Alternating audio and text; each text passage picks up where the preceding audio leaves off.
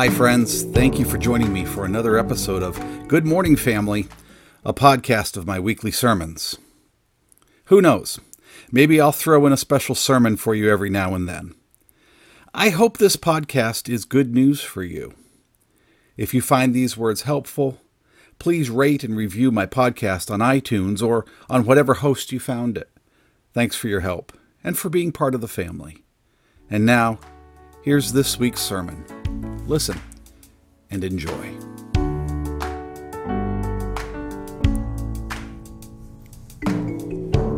Good morning, family. How are you today? We are still in the throes of the COVID pandemic. There are surges across the nation. These are interesting days. We're torn between caution and anxiety. Caution about the spread of COVID-19 and anxiety about being isolated. Society is shifting, our culture is changing, and it remains to be seen what our future will look like. Will things ever go back to normal? What will the new normal be? And yet, despite all these uncertainties, Jesus still calls us to follow him, to live and love like him. How do we do that? Well, so far we've seen that Jesus had compassion on people who are harassed and helpless like sheep without a shepherd. And we're called to be compassionate too. Last week, Jesus told us that in order to be his follower or disciple, we must first acknowledge him, attest to our allegiance to Jesus in front of others.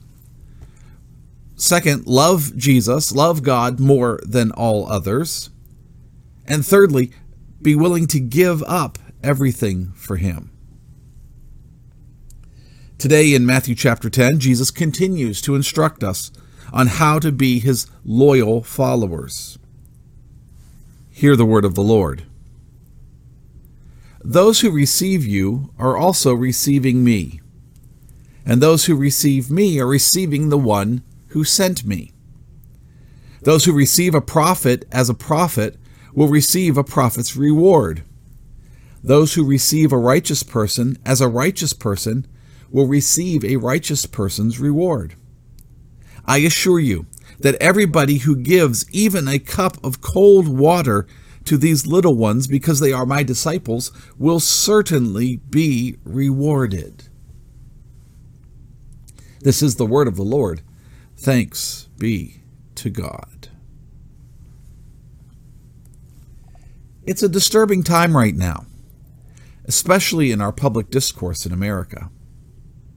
Politicized and polarized, our public discourse has developed into the ugly, take no prisoners, burn it all down rhetoric. Hurtful us versus them ideologies march themselves across the American stage. Hysterical screams of fear-infused hatred are heard in our nation of immigrants. Build a wall. Go back where you came from. Don't tread on me. Are we entering a dark age where the only thing we can build is a wall, and where nothing is sacred but a gun? It's a legitimate concern. Not only is my heart heavy for America, my heart is heavy for the church. Has the church become a religious version of our ugly age? Or can we actually be the alternative counterculture of Jesus? Can we grow and develop enough spiritual maturity to be a Christ-like community of radical love and mercy?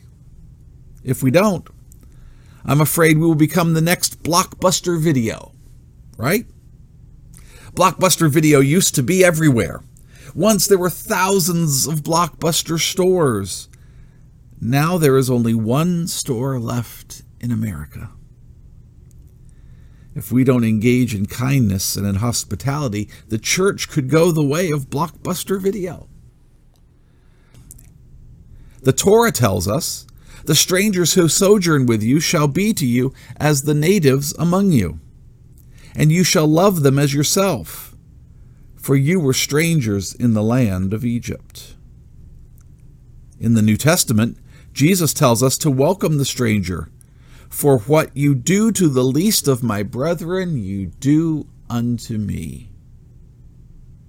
This morning we heard Jesus say, everybody who gives even a cup of cold water to the least or the less than, out of love for Jesus, will certainly be rewarded. This is Jesus' call to us. It's a call to hospitality. Remember, Jesus is talking to us about discipleship or followership, about how we can live and love like Jesus. And an important factor is hospitality. For the record, authentic hospitality is not just a Christian thing. Most faith traditions teach us to welcome our brothers and sisters with love and compassion. In the faith traditions shaped by the Bible, offering hospitality is a moral imperative. God expects His people to be the kind of folks who welcome strangers. There is an expectation that God's people will cultivate hearts of hospitality rather than hearts of hostility. Just as God protected the people of Israel, God insists that His people care for foreigners and that they treat them like they belong there. God's people are to be a people whose graciousness and hospitality flow from hearts filled with God's love. To welcome others, particularly those who are different from us, is to acknowledge them as made in the image of God. Hospitality, then, not only welcomes strangers, but also recognizes their holiness and receives their blessings. You see, the biblical test for loving God is loving your neighbor. And the biblical test for loving your neighbor is loving your enemy. Make sure you catch this. The biblical test for loving God is loving your neighbor. And the biblical test for loving your neighbor is loving your enemy. That's why throughout the Gospels we see Jesus offering hospitality to friends and to enemies, to neighbors and to strangers, to Jews and to Gentiles, to men and to women. Jesus fed thousands. He gave His time to outcasts. Jesus listened to what people had to say. He made them feel wanted, loved, and valuable. And that's what He expects His people, His disciples, His followers to do. Jesus went so far as to say, I was hungry and you gave me something to eat. I was thirsty and you gave me something to drink. I was a stranger, and you took me in. If the church in America is to recover any relevance, it won't be through a public emphasis on what is true, though there's a time and a place for that. And it won't be through a public emphasis on the good, though there's a time and place for that. But if the church in America is to recover any relevance, if we're going to be authentic representatives of Jesus, it will be through the authentic practice of hospitality. If we can be so filled and formed by Jesus that we begin to live hospitable lives, if we can embrace and welcome and love those who are different from us, regardless of race or gender or religion or anything else that may give us cause to ignore or discriminate, then we, the church, will gain a new hearing. If not, we deserve to be ignored because we will not look and love and live like Jesus. Everybody who gives even a cup of cold water to these little ones because they are my disciples will certainly be rewarded. A cup of cold water. That's all. What is a cup of cold water? It's something as simple as sharing a cup of coffee with someone, or wearing a face mask to protect others, or giving someone a ride, or running errands for someone, or simply listening. A cup of cold water. That's not a huge ask, is it? It's not only a gracious act of hospitality, but it is a dangerous act. A cup of cold water assumes that we notice that someone is thirsty, and that we are willing to go to the well and draw the water and offer it.